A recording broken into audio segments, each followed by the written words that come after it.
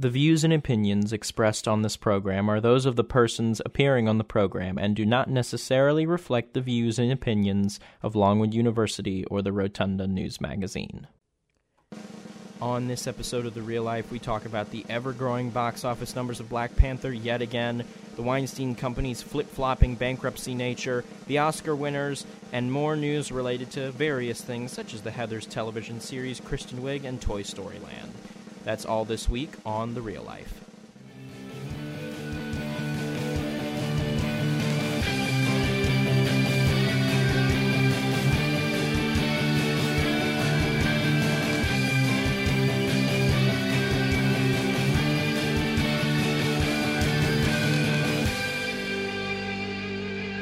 Hello, everybody. My name is Jabe Delandra. I'm an arts and entertainment staff writer, and I have the column The Real Life with the Rotunda News Magazine at Longwood University. Hi, I'm Ray Mundy, and I am a features reporter for the Rotunda newspaper at Longwood University. And we missed last week. Sorry about that, but that's why we're here this week, because we were on spring break. We literally weren't even here. We couldn't have recorded even if we wanted to. I was here. You were here because you have things, but I was not. I was back home visiting family. I still saw a film, and I wrote a review on it. I saw A Wrinkle in Time, and I have opinions about that film, to say the least. And that review is up on therotundaonline.com, so you can go ahead and go over there, click on the Arts and Entertainment tab up at the very top, and you can check out my review and see what I thought of it.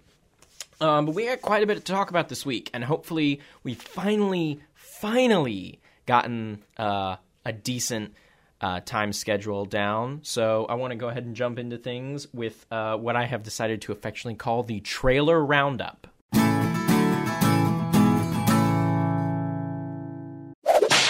And yeah, I'm excited to talk about this. Not all of these I have extensive things to say about, but I have things to say about all of them, and so do you. We both have opinions and things that we want to talk about. The first There's one... movies I'm excited about that you think are going to be... Yeah, we both have different opinions. Let's actually talk about one of those first. Which one? I want to talk about the Grinch trailer, because the way I feel about this film is it doesn't look bad. It just looks... What was the word I used to describe it, Indie Hall? It began with an I. It just honestly looks... It just looks very bland. It looks inconsequential. It looks like insignificant. It looks insignificant. I'm honestly excited for the movie because I grew up with the Grinch. My favorite version of the Grinch has Jim Carrey in it. But, come on! Okay, the movie was fun, but that's not the best version of the Grinch. Have you seen the original Chuck Jones? Oh, it's not the... I didn't say it was the best. I just said that was I like. Okay, all right. But, no, the costume was great. Anyway, this one, I feel like is going to be a Netflix movie. I feel like this is going to be a Redbox or Netflix movie where you pick it up because you need something to watch around Christmas time. Which is when it's supposed to come out. I'll give it to them. They had a pretty decent gag in the beginning of the trailer with the Grinch is asleep and his alarm goes off and it's Happy by Pharrell Williams, which I liked because they're poking fun at themselves, how annoying that song's gotten now. And also his cave or whatever that he lived in the mountaintop, that got a lot more fancy. And his dog actually makes him coffee from a French press. Yeah. So that was different. Like I like the gag at the beginning, but I think that's a good way of showing why I think the best Seuss film is Horton Hears a Who, because I think it's very pure, and I think it keeps in line. Like, there's a lot of weird stuff in that movie, like the anime sequence that's thrown in the middle that really is... I like that movie, but still, I don't know why that's in there.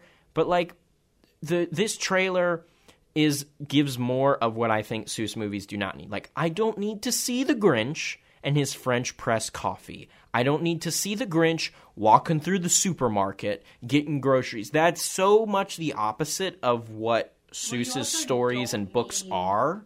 see the Grinch laying in bed wearing tighty whities, and then he puts on furry green pants. Like, okay, that was a decent gag. It was a funny, decent gag, it's but just not significant. I feel like one of the things that constantly Seuss films struggle with is you have moments like that where the Grinch is going to the grocery store, and it's like, okay, he's going to the grocery store, but why? There's no funny joke that comes out of it. There's no funny gag. Like, I'll give you him putting the pants on that are literally just look like the rest of him, because that's a decent gag. There's a decent honestly, laugh to be had from that. When he was going through the grocery store and everything, it really just reminded me of Despicable Me.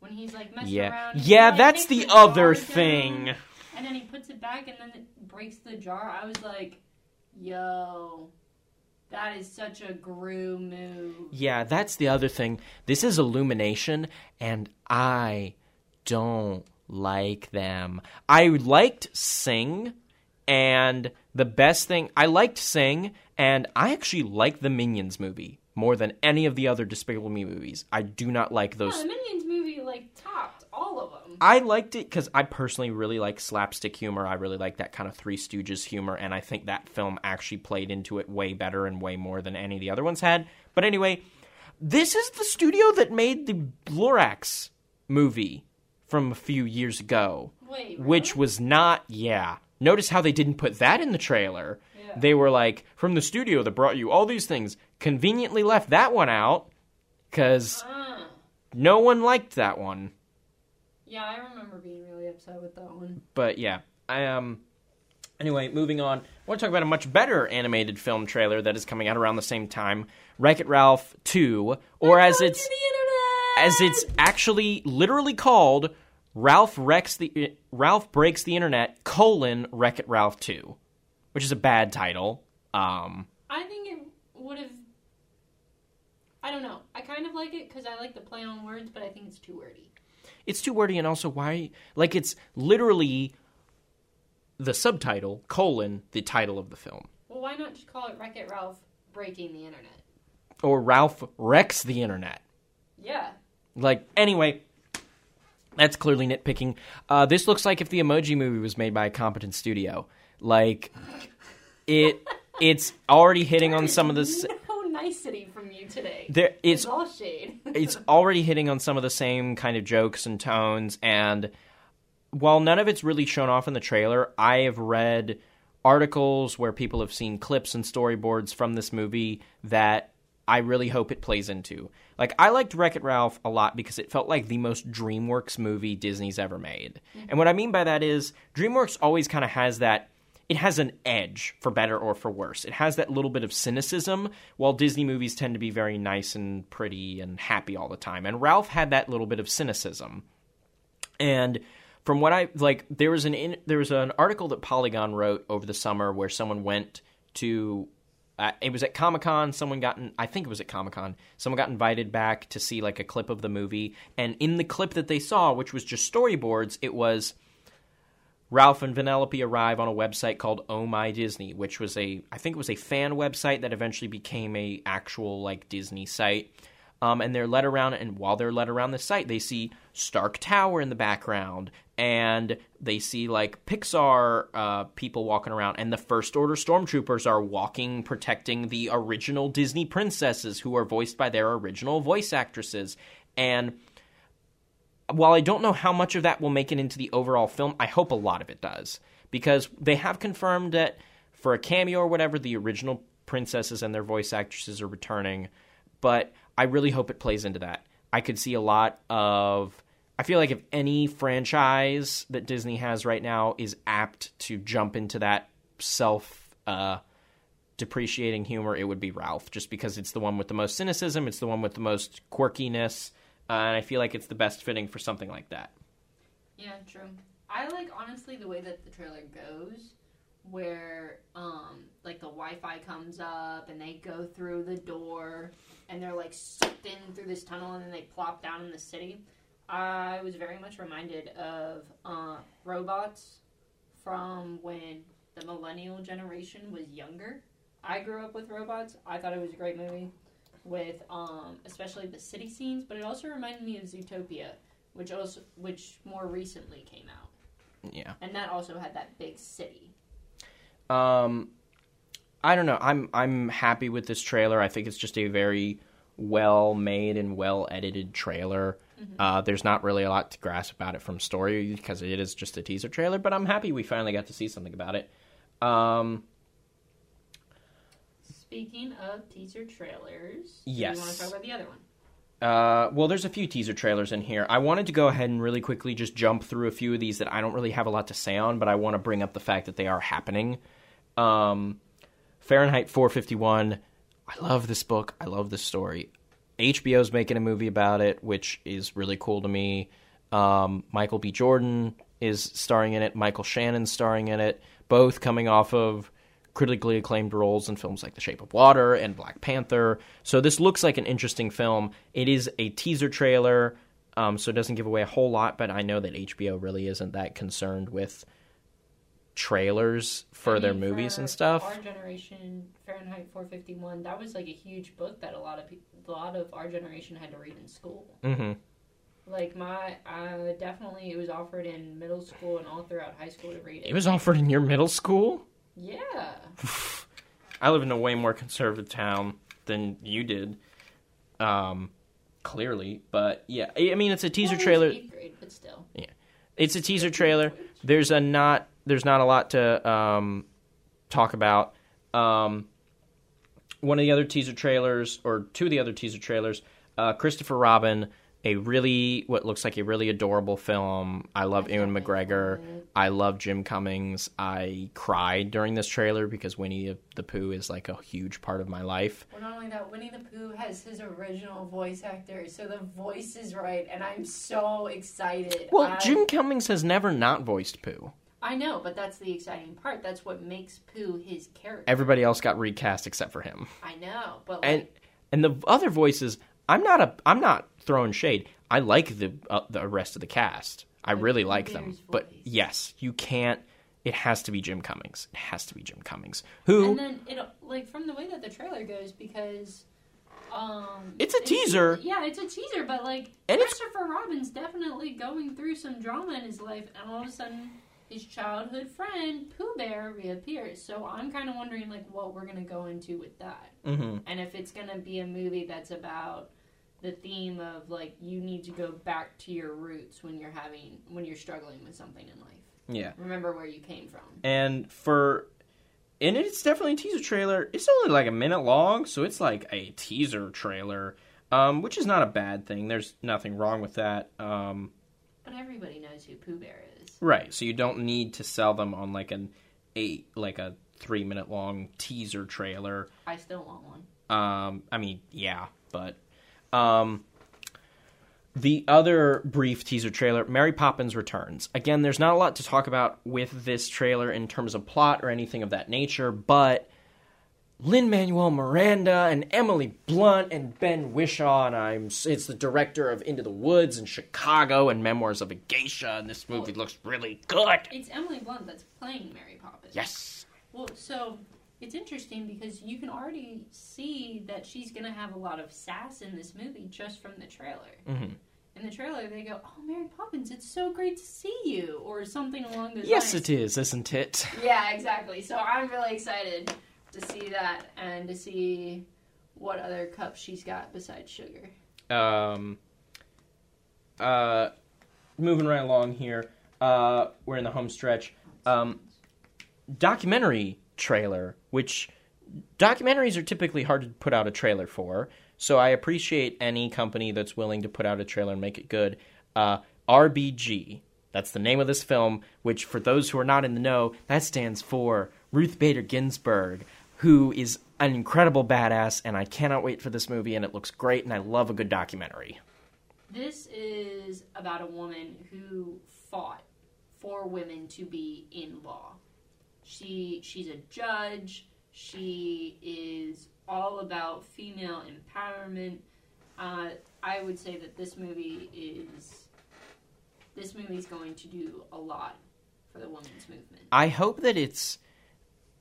also hope that it gets put out in theaters, because I know it's going to be put out in theaters, but I hope it's put out in more than 10 theaters across the country. No, this needs to be a big movie.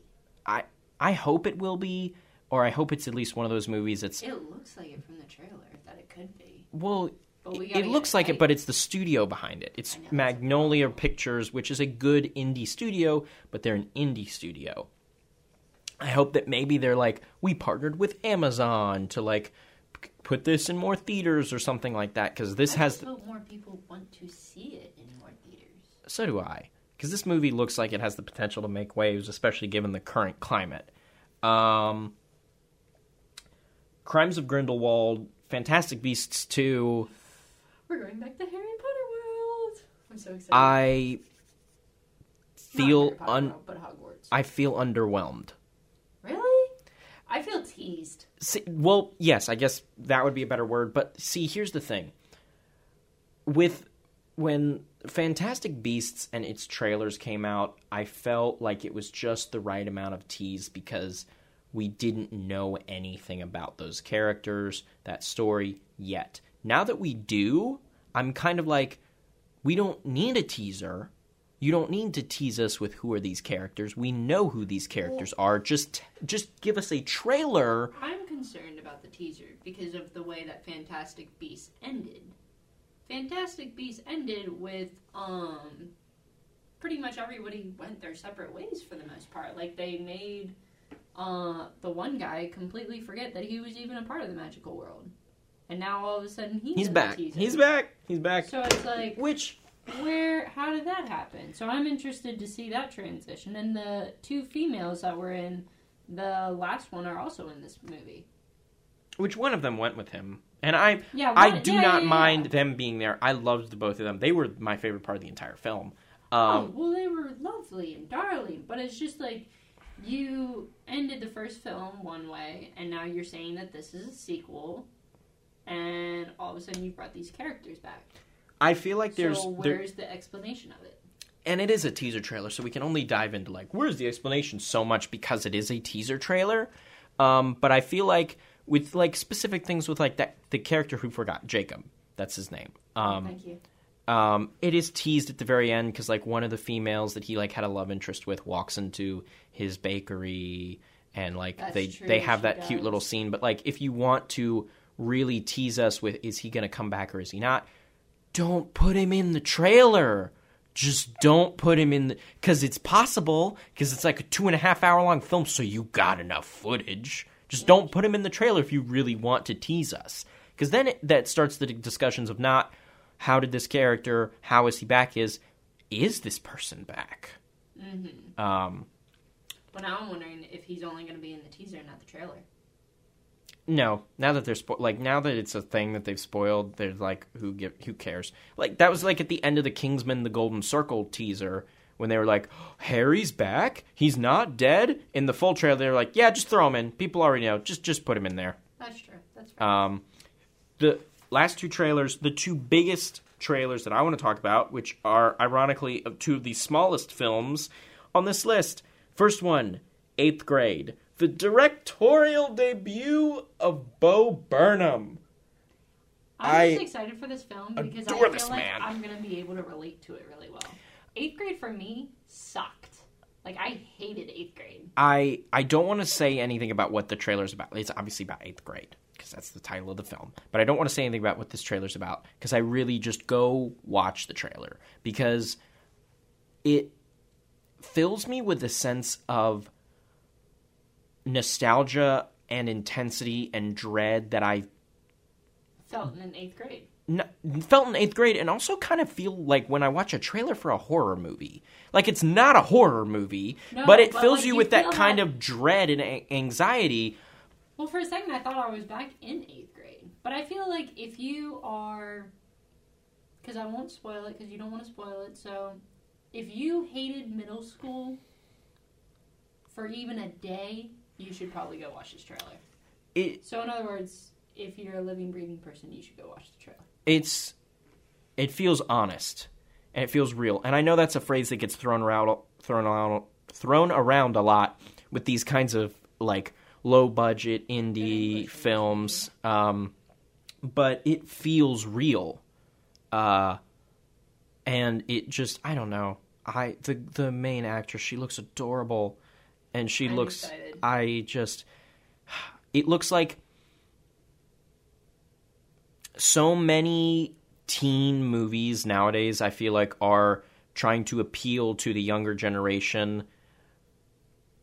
And this one looks like it's not trying to appeal to the younger generation. It's like you'll have a teen movie that comes out that's made by like Fox or like a big studio, and it's like, hey, we're a teen movie, #lit, and you're kind of groaning at it. But this one has, like, the trailer has, there's a teacher who dabs. They're like, it's gonna be lit and stuff like that. But it doesn't feel forced. It feels like this is what teachers did. This is what teachers do. This is what adults kind of did in this world, in nowadays. It doesn't feel forced, and it doesn't feel manufactured like you're trying to appeal. It feels like we're putting this in there because this is real. This is what happened. It feels nostalgic, but it doesn't at the same time, because the technology's different. No, because they got iPhones. I mean, we had iPhones in 8th grade, but we didn't have all the Are apps. you talking about it feels different from when we were in 8th grade? Yes, that's what I'm saying. I mean, that's a given. That's a given. Yeah, so, like, but it definitely still has that nostalgic feel of, like, dude, I've been there. I know what you're going through. It sucks. You'll survive. You gotta get through it. There's also a part in the trailer where for me personally, this had a lot of memories flooding back. Somebody's like, when did you get Snapchat? And the main girl, she just says 5th grade. And they were like, oh, 5th grade? Really? You got in 5th grade? Wow. And my brain went back to moments of, because I was around people who played video games a lot, because I'm a nerd, moments in middle school and sometimes even in high school that were like, hey, did you hear about this secret level? I got to the secret level. You didn't, but I... Like, those kinds of things where now you look back and you're like, okay, why does that matter? And also, that place, level, weapon, whatever, probably didn't even exist, so why are you bragging about it? Like, those kinds of moments of, I did this thing. Well, yeah, I did this thing that only exists in middle school. Human competition. Yeah. The very last trailer, which is a film I don't know how to describe, and is another movie where I don't want to say anything about the trailer, but I kind of have to. Sorry to bother you. I think it'll do a lot culturally. I think it's going to add on, just like Black Panther added on. I think it'll add more to our culture, just like Atlanta did or Blackish did. The main character in this movie is a black male who is trying to... He's a telemarketer. Yeah, he's a telemarketer. And one day people keep hanging up on him, and people keep just saying like, oh no, they just hang up on it because he's a telemarketer, he's annoying. And his coworker, played by Danny Glover, love Danny Glover, was just like, you gotta use your white voice. And the whole film changes. And I think this is going to point out a lot of things that we don't think about in the professional world. Not even that, like... But also racially, like what we don't think about racially. Not even just that, like... I always appreciate any film that is willing to have a voice or talk about anything. Whether it's a difficult thing, whether it's an easy thing, whatever, it excites me when a film is willing to do it with such a bonkers, like, wacko, out of left field style like this one seems to be doing. Like, the best comparison that I can make... I feel like it is out of left field, but it's not. Well, not necessarily in terms of the concept, but just like visual style. Like, it has that kind of slanted visual style. If you've ever seen Be Kind, Rewind with Jack Black, or Eternal Sunshine of the Spotless Mind with Jim Carrey, it has this like kind of slanted or tilted real life style. Like, they briefly showed in the trailer when he gets on the phone with someone who he's telemarketing with, his desk drops through the floor and he's like in their dining room. So he really clearly isn't in the context of the story, but just that visual is such a bizarre and interesting way to portray that it's so, I don't know. Something about this film just captured my attention and held it And I don't know. It's definitely shot to, like... It has this sort of indescribable bizarreness to it, wrapped up in a story that has the potential to be extremely timely, that... Oh, I think it'll definitely be timely. It's probably the movie I'm the most excited for of this year at this point in time. Oh, yeah. And I say that with hesitation because, like... More movie trailers are coming. More movie trailers are coming, and also the fact that, like, at this particular point in time last year, I didn't know what Shape of Water was. And it was my favorite movie of last year.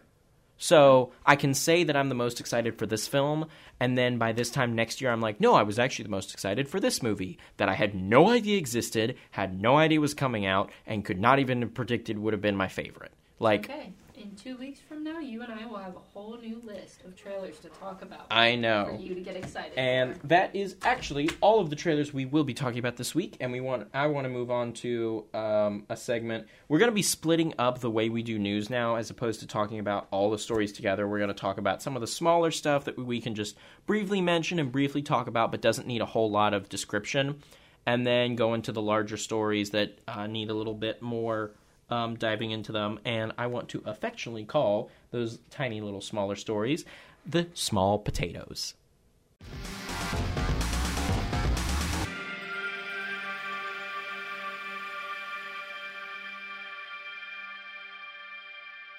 All right, first tiny little smaller news story. So, the small potatoes. So, South by Southwest is currently happening. For those who are unaware, South by Southwest is a film festival in Austin, Texas that is fairly loose and kind of like it's a fairly, like other places like Sundance and Cannes that are fairly strict and regimented. South by Southwest is more freewheeling, like, we got video games, we got TV shows, we got movies, like, guys, let's just show off some cool stuff. It's still a festival, but it's more a convention than like a we're going to go and compete. And there's still things that people can walk away with, but yeah, it's so Blumhouse Productions. For those who are unaware, Blumhouse Productions is the powerhouse behind the Conjuring series, Get Out, Unfriended, Truth or Dare, or Truth or Dare is about to come out. I'm excited for Truth or Dare. Insidious and what was Happy Death Day. They clearly know how to make good horror films. And their newest one is Unfriended, the Dark Web. But see, here's the thing. So the thing that makes this, or the thing that I at least wanted to briefly mention this is a movie that I enjoyed the first Unfriended. I actually haven't seen it yet. It's surprisingly good, and for one particular reason, the entire that I wouldn't actually get online ever again. The entire film is actually literally just like you're looking at a computer screen. It's not That's like why I was scared to watch it, because I was afraid I would never get back on my computer. And it unfolds in real time. Yeah. Which this sequel is supposed to do. But the thing that amuses me about this is this film was technically on Blumhouse's, like if you looked on Wikipedia or Box Office Mojo, this was on their list of like movies coming out. But they only just now were like, hey guys, remember that movie that's listed online as our untitled sequel that comes out in like June or whenever? Yeah, that's going to be Unfriended, the Dark Web. And here's a trailer at South by Southwest. It hasn't been released to the public yet, but I just find that amusing that they were like, by the way, this is a thing. Because they have the ability to do that, because they built that as their business model, making small horror films for pennies on the dollar that maintain creative control and end up being pretty decent. Yeah, I'm excited. We should do a marathon. God, no, I hate horror movies. I'll make popcorn. Because I'm a wimp. So, for those... You're going to have to review it for the Rotunda anyway. Well, not if it comes out over summer. I can, like, let it gloss over my schedule. Is the movie critic in you going to be able to actually do that, though? Yes. I passed on Daddy's Home 2. Okay, but that's Daddy's Home 2. I don't want to talk about Daddy's Home 2 anymore. So, for those who are unaware... Hey, Ray, did you know that there's a Heathers TV show coming out? I heard about it. You want to tell me more about it? It looks bad. True. It looks cringy and bad. It looks like it's being updated in all the wrong ways and kind of losing the point of the original film. Because I love the original film because I'm a weirdo. So it's a blow-up, not a glow-up. Yes. I've actually never heard that before. I just came up with it in nice. 15 seconds. But so it's airing on the Paramount Network, which is literally just Spike TV rebranded as Paramount Network. No. Why is that? It's the same exact channel, and they're airing the same exact things, but it's just it's just now called the Paramount Network. Oh, okay. So it's pretty much like what ABC Family did. Yeah, with Freeform. Yeah, okay. Which I'm actually not opposed to this because I'm pretty sure if anybody was like, yeah, my show's airing on Spike TV, the first thing that would have popped into somebody's head would be like, hey, bros, welcome to Spike TV. It's 1,000 ways to, like, all those, like, really crappy, like, dude bro shows, like, welcome to Pimp My Grill, or, like, this is the strip club show, or, like, none of those are real, but, like, they're the crappy, like, dude bro, low-budget shows that are just, they're just bad. We're just here to entertain. And Lip Sync Battle. Like, all their crappy shows, and then here's Lip Sync Battle. But so, Heather's TV show supposed to premiere March 7th. It did not. Can you take a guess as to why this show about high schoolers being murdered got pushed forward on its release date? Yikes. Parkland. Yeah. So this is... Some of these stories are about like a week or so old because we did take last week off. But yeah, Heather's television show was originally supposed to premiere March 7th, but was pushed forward to an unknown date. Or at least, yes, they have not announced when it will premiere. But they've just announced that it will be pushed forward. Yeah. Because since Parkland, we've also had 3 other shootings. Yeah, and this is... Yeah, this isn't. I'll feel about if their movie goes down the drain. I mean, it's not a movie. Sorry, show, but and there's like I feel like this is the perfect storm of a terrible tragedy and also a TV show that was not getting a lot of positive internet feedback. Kind of button heads. Like people, if you look at the comments and the dislikes on the official trailer, people hate the way this looks, and we'll watch it after this. Oh dear. But other small potatoes, Kristen Wiig will be the villain in Wonder Woman 2. Excited. She's playing Cheetah. I know, I'm excited. And I actually, we were going to talk about this last week. Can we do a marathon on Wonder Woman? Of what? Let's just watch the marathon. The first one before you go and see the second one. Yes, obviously. But like you said, a marathon as if there's multiple films. There's 2. There's going to be 2. I know there's going to be 2. I was actually going to talk about this last week when we would have had an episode, but we had spring break, which I just find amusing because last time we were going to talk about it, it was only rumored, but now it's officially been confirmed. And I don't think this is a bad decision. I'm not like jumping out of my seat like this looks like this is going to be amazing or anything. I think it's a good casting. I think it intrigues me, but it's not something that like jumps out at me, if that makes sense. I want to see her I want to see a trailer or a teaser. Oh, this isn't bruh, this movie's supposed to come out like 2019. We're not getting a trailer for a while. Or even if then. I don't know if that's even if then. I just want to see her in costume. I'm excited to see what the costume's going to look like. Yeah, fair enough. I mean, so am I. I'm just interested to see if they go, like, full cheese with, like, what Cheetah looks like, or if they're going to streamline and modernize her, which I imagine they will. They might go half and half. Toy Story Land.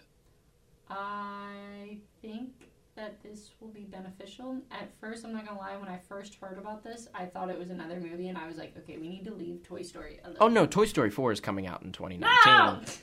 But, okay, side tangent, do you know the plot of that movie? Because I hated it until I heard the plot synopsis. What's the plot?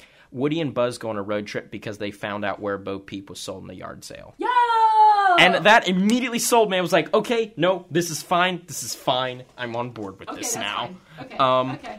But Toy Story Land, after building up for about a week or so on Twitter of Walt Disney World tweeting out, like, follow the ball, hashtag follow the ball on the Oscars, there was a short ad that showed the Pixar ball rolling across the country, rolling through the Walt Disney World gates, and then rolling into the new Toy Story Land.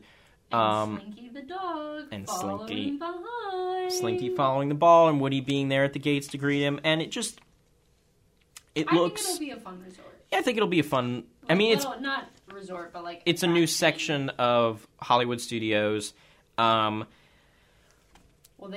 Disney is gutting Hollywood Studios. Like, the backlot tour is no longer there. The stunt show is no longer there. The tower, the water tower, is no longer there. I know, I'm upset. And while I do have very particular opinions of what they've done with Hollywood Studios recently, I'm excited for this area. I think it'll be fun. I think it'll be good. You get to eat lunch within the lunchbox from Toy Story, and you get to hang out with all of the oversized characters. Slinky Dog roller coaster. Yeah, that's gonna be little green men like spinning UFO thing. A part of me hopes. Do you know about? There's also a new shooting game. Well, yeah, they're taking Toy Story Mania.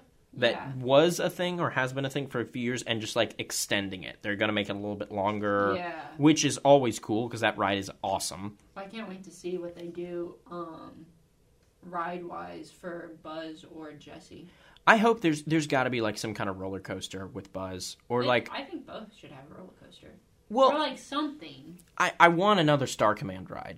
Like, I feel like there's so much to dig into there. Like, just because you can just make something up. You could just make, like, this is the Zurg attack or whatever. Exactly. So, like, apparently the Slinky the Dog roller coaster is in the dark, but I really want the Buzz Lightyear one. Like, if that's going to be a roller coaster, I want that one in the dark. Yeah. I want that inside and in the dark. I actually, while I think Buzz is primed for a roller coaster, I don't know if they're going to do it, mainly because you already got a Buzz ride. It's in Tomorrowland. Buzz Lightyear Space Ranger Spin. It's been there for, like, 20-something years, and it's a classic. But I want a new one. I know, so do I. But Space Ranger Spin is a classic. It is. I'm like, I would totally go on it again and again and again. My family, every time I go to Disney my family's Vacation Club members, and sometimes the Vacation Club members, it'll be like, Magic Kingdom closes at midnight, but if you're a Vacation Club member, you can stay till 2 a.m. My brother and I have literally run out of the exit of Space Ranger Spin and just run back in like 8 times. I've ridden Goofy's Barnstormer like 20 times in a row because of that. Space Mountain, I got a record on Space Mountain. But it looks like a fun area. It looks like a fun attraction, and it looks like something that, I don't know, it looks like an extension of, I feel like at this point that means they're not, because that original area where Toy Story Mania and all that was called Pixar Place. So I feel like that's not a thing anymore. Well, I'm wondering if they're going to take out all the Toy Story stuff from Pixar Place and put different Pixar movies in, because they've come out with No, because I feel like that's what they were originally going to do with Pixar Place, is just add more Pixar-related properties. Yeah, but now that they have Toy Story Land, all of the Toy Story stuff can go in there, and then they can, like, instead of expanding and taking up more space, it's kind of like... No, that's what I'm saying. I think Toy Story Land is replacing Pixar Place. Oh. Like, Pixar Place has been abandoned, and now it's just Toy Story. Oh. Which... I mean, that wouldn't be horrible. I think that is what's happening. I don't think it's like it wouldn't. I think is just what happened. Because I haven't seen pictures of like where it actually is in correspondence with the rest of the park. I've seen pictures of the rides and attractions, but I haven't seen like where in the layout it is. Well, you'll have to tell me how the ride is. I'm really curious about the Slinky Dog ride. Well, actually, it's fun. You mentioned that, but like my mother the other day was like, we have to go back to Disney this year. It's been like 2 years since we've been, and because my mother is an addict, hi Mom, we need to go back to Disney again. And this opens June 30th, so I can maybe tell you. Although if the lines... We have my number, so you can text me. We went like the year, not even the month, the year that Toy Story Mania was first opened. The Midway Shooting Gallery one. It was like 5 months after it had opened, and the lines were like still an hour and a half long. So who the hell knows how long these lines are going to be? What with all the screaming children? Yeah. Happiest place on earth. Brief mention, because we've talked about it a whole lot in the past. I want to talk about Black Panther one more time, really, really quickly. Probably won't be the last time. Probably won't be. Black Panther crosses $1 billion worldwide. And here's why I want to bring this up. Not only did it do this, but So, Black Panther's been out for 4 weeks, and it's made $1 billion worldwide. The first Avengers film, which currently holds the record for the most amount of money grossed by any Marvel film ever,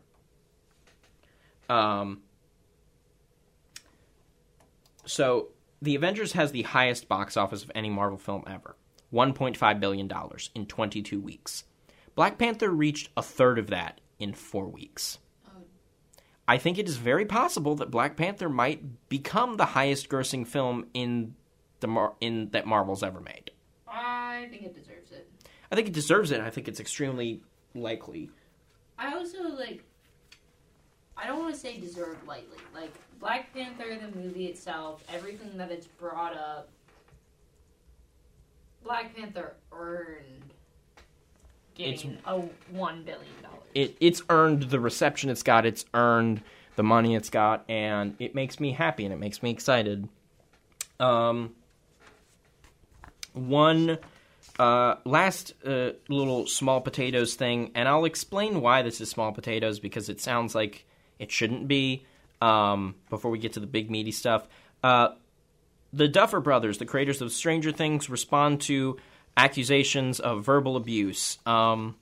Peyton Brown, who is a grip, who, for people who don't know, a grip is like somebody who holds the boom mic, who maintains sound equipment, wrote on Instagram that she would not be returning for Season 3 of Stranger Things because the Duffers created a hostile work environment for women where they sought out and verbally abused multiple women.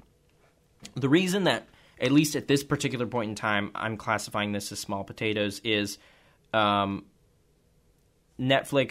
looked into the allegation, because they have people on their sets making sure things are working smoothly in terms of production schedules. They said that they found no wrongdoing when they were looking into the allegations. The Duffer Brothers said they're upset to learn that someone felt uncomfortable on the set. Brown deleted her Instagram post and then reposted it with comments disabled. And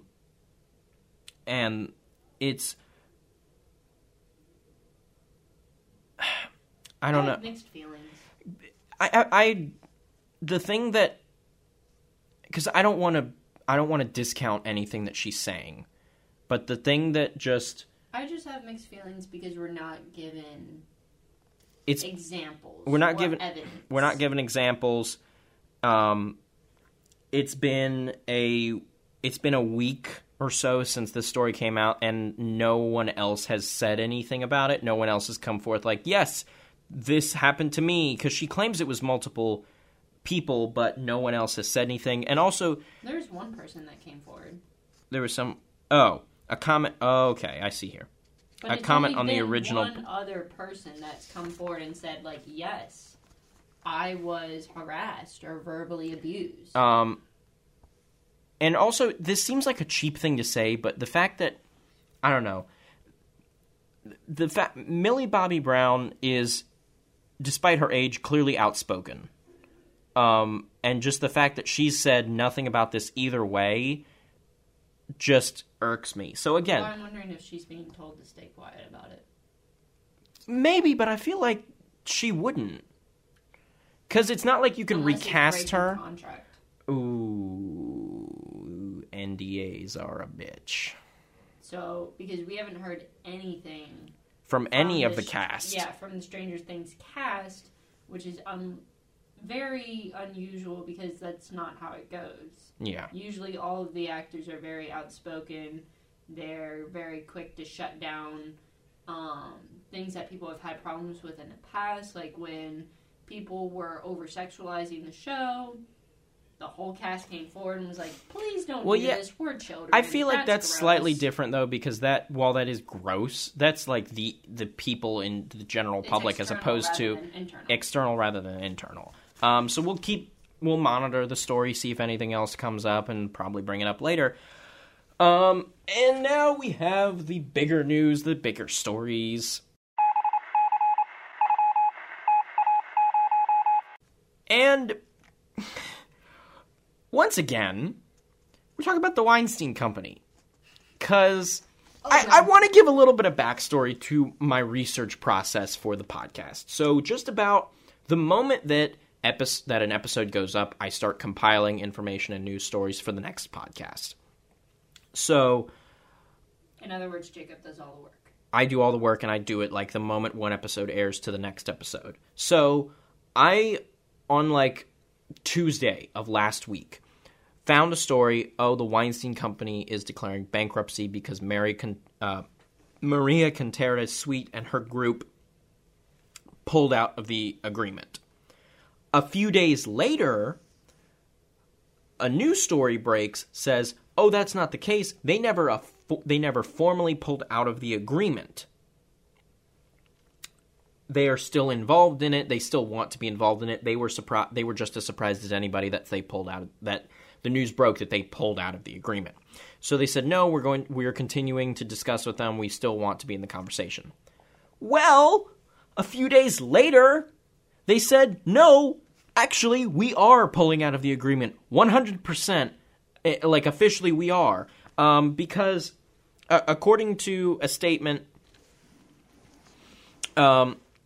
from Maria, all of us have worked in earnest on the transaction to purchase the assets of the Weinstein Company. However, after signing and entering into the confirmatory diligence phase, we have received disappointing information about the viability of completing this transaction. As a result, we've decided to terminate the transaction. So basically what the deal is that they knew that there was debts from people needing to be paid, from box offices, from budgets. They knew that there were debts going into the buyout. They knew that those things existed. However, they were not told, so it's not that they were misled on the amount of debts that already existed. They weren't told that some debts existed at all. And so basically, I'm not sure of the specific amount that they originally agreed on, but to sum it up, you told me that it was a lot. It was a lot, but what I'm basically saying is, like, I think the original agreements was like, hey, we've got about like $6 million of debt. And they're like, okay, that's chill. We know about that.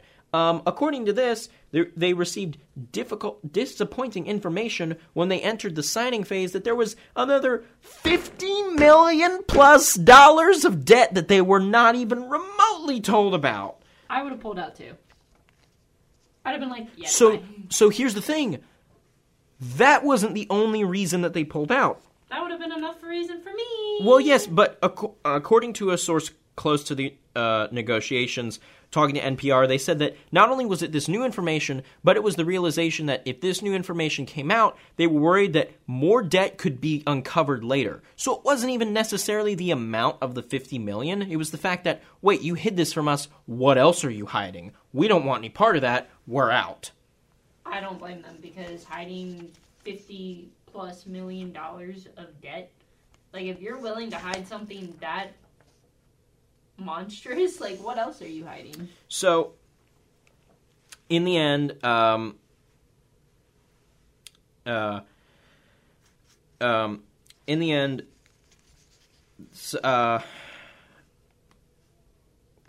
on, I lost my place. I apologize. Oh, here it is. I apologize.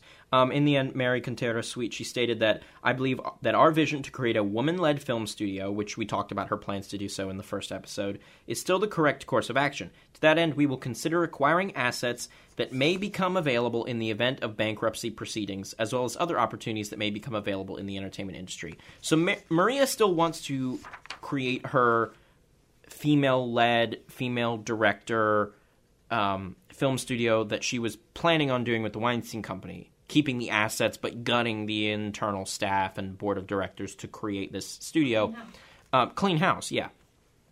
And I definitely think that when it comes to the bankruptcy and when it comes to picking off assets, because what's basically going to happen now is now it's going into the process of, okay, who is going to get the rights to this franchise, this movie, these scripts, things of that. Like, it's going to be picking and choosing in auctions.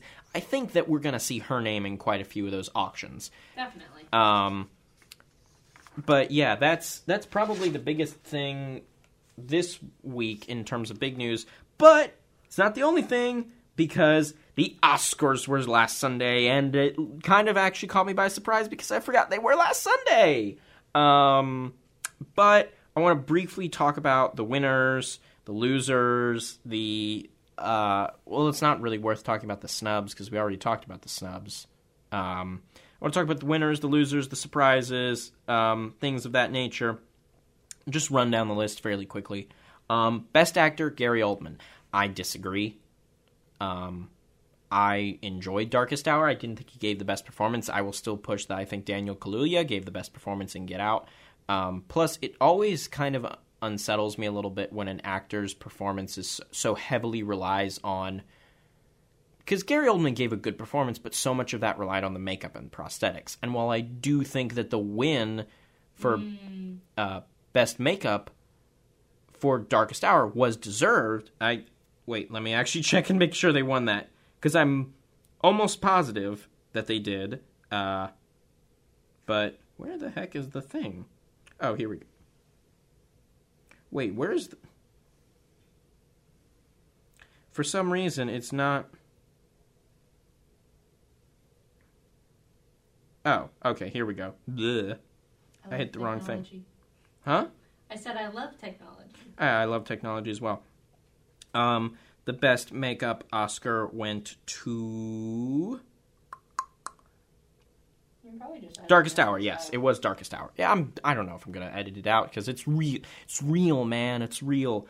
Real time for the real life. Best visual effects, Blade Runner 2049. Yes! Best film editing, Dunkirk. I disagree. Dunkirk got it? Yeah. I mean, it's a Christopher Nolan movie. It's a big epic war movie. It's going to sweep these kinds of technical awards. But this year, it irked me in particular this year, because not only did Dunkirk win Best Film Editing, but it won Best Sound Editing and Best Sound Mixing over Baby Driver, which is a film that is literally based around sound and music. Like, it's integral to the plot and how the film plays out, which is why I think that's kind of bull. Wait, what did Baby Driver win? Nothing. Dunkirk won Best Sound Mixing, Best Sound Editing, and Best Film Editing over Baby Driver. That's what it was nominated in. Yeah, I disagree as well. I didn't watch Dunkirk, but I did watch Baby Driver. Yes, and I think it's kind of cheap as well. Like, you had two of the lead actors for Baby Driver presenting the Best Sound Mixing and Best Sound Editing awards, which I'm not saying that meant... I'm not saying that meant the film should have won. I'm saying that feels kind of cheap to make anyone whose films are nominated in a category present an award. Like, you wouldn't have... That's just wrong. You wouldn't have Frances McDormand, who's the lead in 3 Billboards, present Best Picture, where 3 Billboards was also nominated. Like, That's just wrong. But Best Makeup and Hairstyle... Because then it would have been awkward if they did win. Yeah. It would have felt cheap. That's like, oh, you had the people who were going to win presenting, oh, okay, we get it. Like, that was horrible. Whoever said that was a good idea, you're wrong. No. You're wrong. Best Costume Design, Phantom Thread. I'm surprised. The entire film is based around a guy who's obsessive about his clothes. Of course it's going to win Best Costume Design.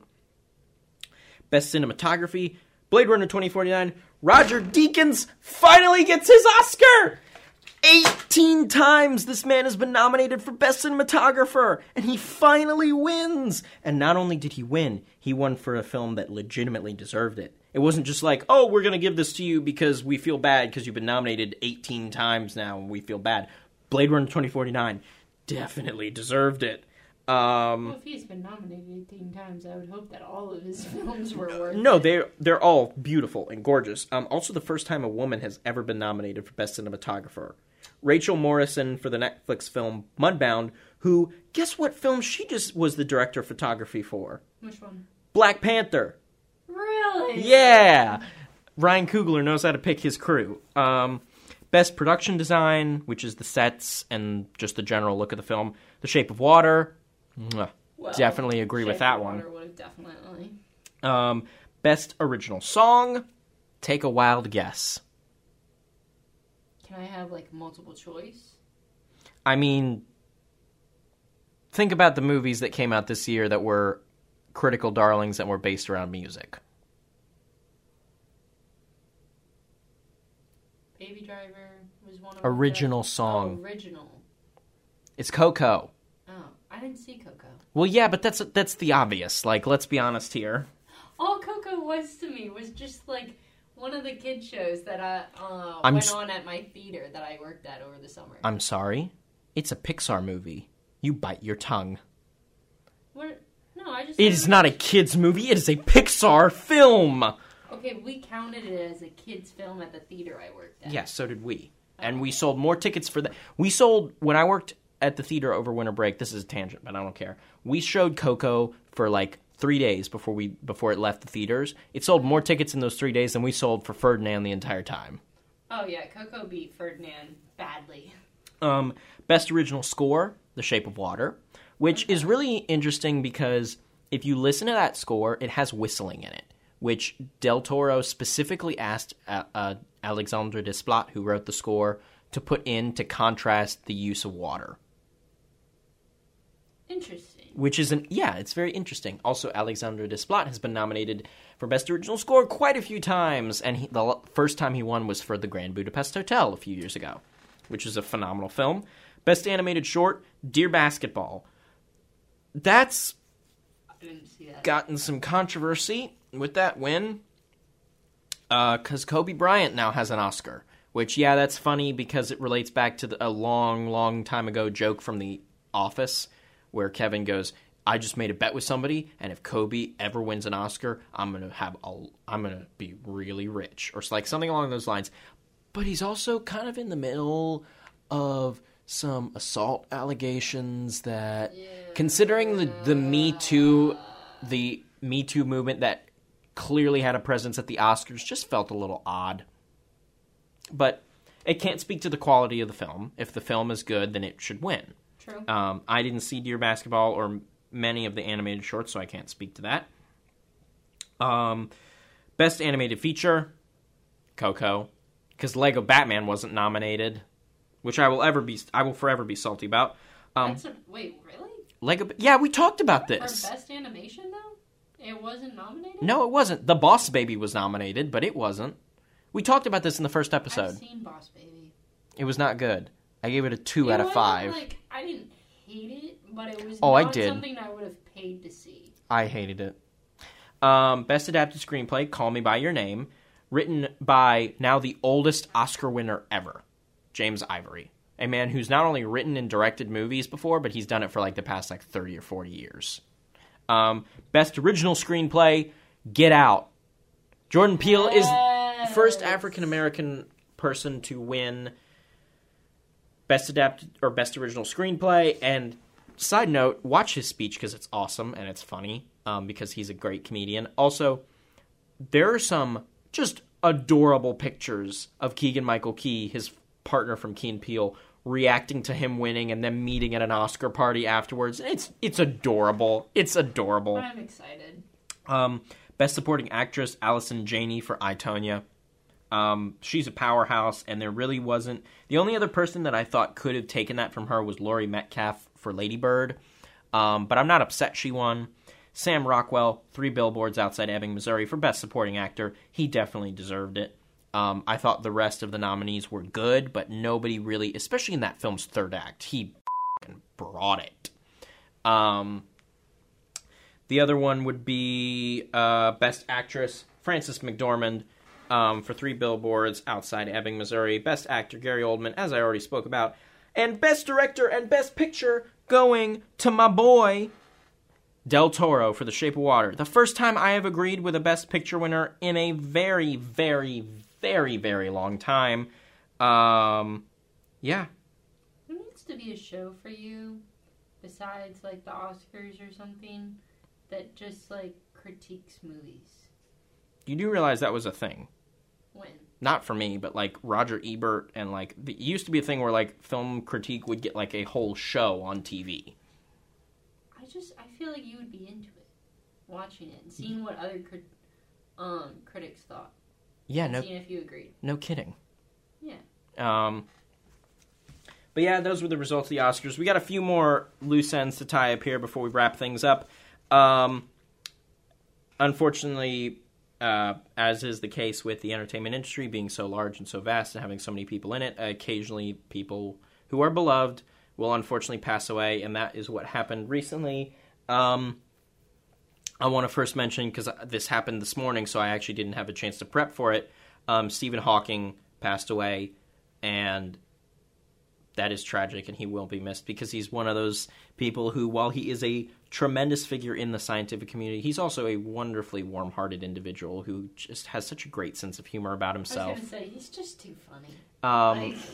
He's just a humble person, and he has such a great sense of humor, and I think the best story that I've ever heard about Stephen Hawking is he had guest voice roles on The Simpsons and Futurama. Yet, as opposed to simply sending them the file of his voice box, reading the words, he still went to the recording studio to record his lines, and I think that says a lot about him as a person.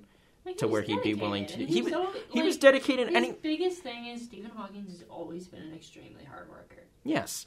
He does not give up, and he never takes the easy route. And for any of those who want... Yeah. For any of those who want to remember him in any particular way, just watch The Theory of Everything. Like, even if you don't care about Stephen Hawking, watch The Theory of Everything. It's a beautiful film. It is a gorgeous movie. It is a heartbreaking film. It is a wonderful, wonderful, wonderful love story. But anyway, getting back to the things I actually prepped for, Bud Luckey, Oscar-nominated animator, passes away at 83 years old. If you don't know... He lived a good life. He did 83. Yes. If you don't know who Bud Luckey is, you do know Bud Luckey. You do. You just don't know how you know him. Right. He's an animator who has... He's most famous for voice roles as Eeyore. He voices numerous characters in Pixar films. Most recently, in Toy Story 3, he voiced Chuckles the Clown, who has the terrible backstory with Lotso, Huggin' Bear. And if you now know that voice in your head, you can probably think back to other projects in Pixar's that... Eeyore, I was just like... You know that voice now. That kind of gruff grumble that still has that warmth to it. He's also an animator who's worked for years and years... he's animated shorts for Sesame Street. Shorts like The Alligator King. The Alligator King said to 7 kids. Like that one. And The Ladybug Picnic. 1, 2, 3, 4, 5, 6, 7, 8, 9, 10, 11, 12. Like, he animated those and sung them. In addition to various other Sesame Street animated shorts like Penny Candy Man, That's About the Size, The Old Woman Who Lived in a Nine, jingles that he wrote with Donnie Budd. He also wrote, directed, and narrated, and voiced, and sung, and composed the music for the short Boundin' that played before The Incredibles, in addition to voicing the small role Rick Dickler, Mr. Incredible's friend from the superhero relocation program. He talks to him in the hospital. He talks to him at the end of the film. Yes, I know who you're talking about. He voiced him as well. He designed Woody. Really? He designed, yeah, because he's been an animator at Pixar for quite a while. He designed Woody. He's also served as a character artist on A Bug's Life, Monsters, Inc., and Cars. He retired from doing animation himself in 2008, but continued to be a voice actor through 2014. When he went to Cal Arts, he was mentored by Art Babbitt, who designed Goofy. Oh, nice. Like, he's a phenomenal animator, and it's just he's a great man. His family has said in lieu of flowers or cards or things of that nature, you can donate to the Cal Arts Bud Luckey Scholarship Fund. David Ogden Stiers passes away at 75. He's probably most well known to the older generation as Major Charles Emerson Winchester III in this TV show MASH. He's been various other characters throughout his life. But to the younger generation, he's probably most famous in his voice. He's been the narrator of various Winnie the Pooh films. He voices Cogsworth in Beauty and the Beast, the original, the Boiler Man in Spirited Away, Mr. Mallet in Regular Show, and probably most famous for Jumba from Lilo and Stitch, the scientist who creates Stitch.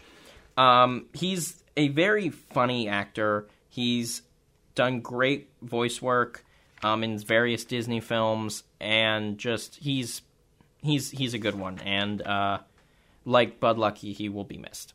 And then, as always, we always like to end every podcast with a nice moment, a moment of good news. And so that's this is this week's moment of good news.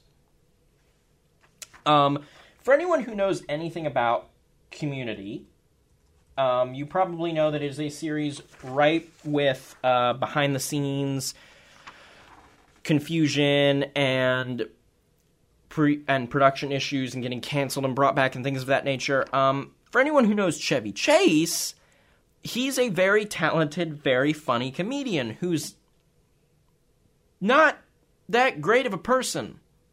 There's a lot you can read about him. There's some surprisingly sad information about his life after Saturday Night Live, and especially prior to the roast of Chevy Chase that happened on Comedy Central in the early 2000s. But recently, in an interview with The New Yorker, and I believe also Dan Harmon, the creator and writer and showrunner on Community for many years, spoke about this on I don't know if it was his podcast or if it was just a podcast recently.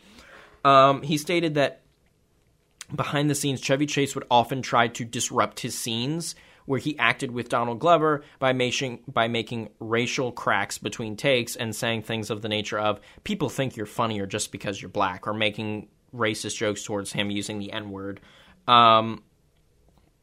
With Dan Harmon even stating, I remember apologizing to Donald Glover after a particularly rough night of Chevy's non-PC verbiage, and Donald said, I don't even worry about it.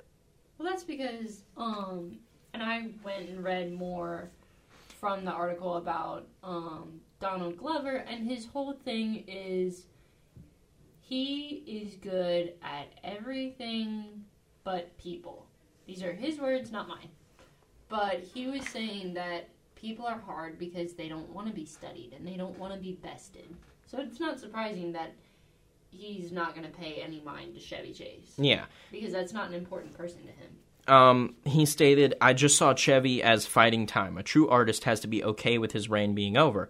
I can't help him if he's thrashing in the water, but I know there's a human in there somewhere. He's almost too human. And while you were probably asking, like, why is this the good news? I bring it up as good news because of the fact that Donald Glover, even back when Community was on, he hadn't hit it big yet in things like Solo, Spider-Man Homecoming. I don't think at this particular point in time his career as Childish Gambino had really taken off yet.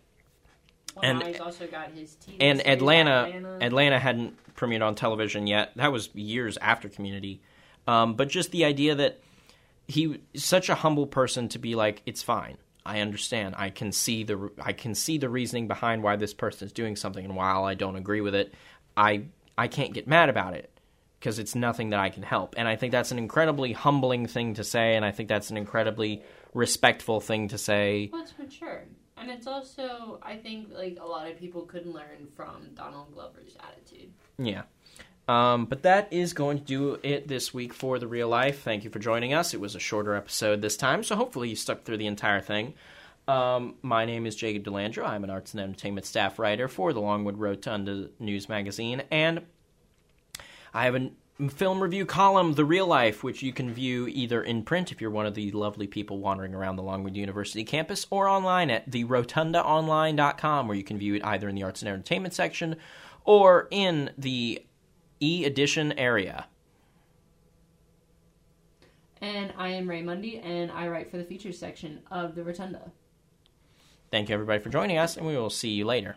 Or see you in a few weeks. Whichever comes first. Nice.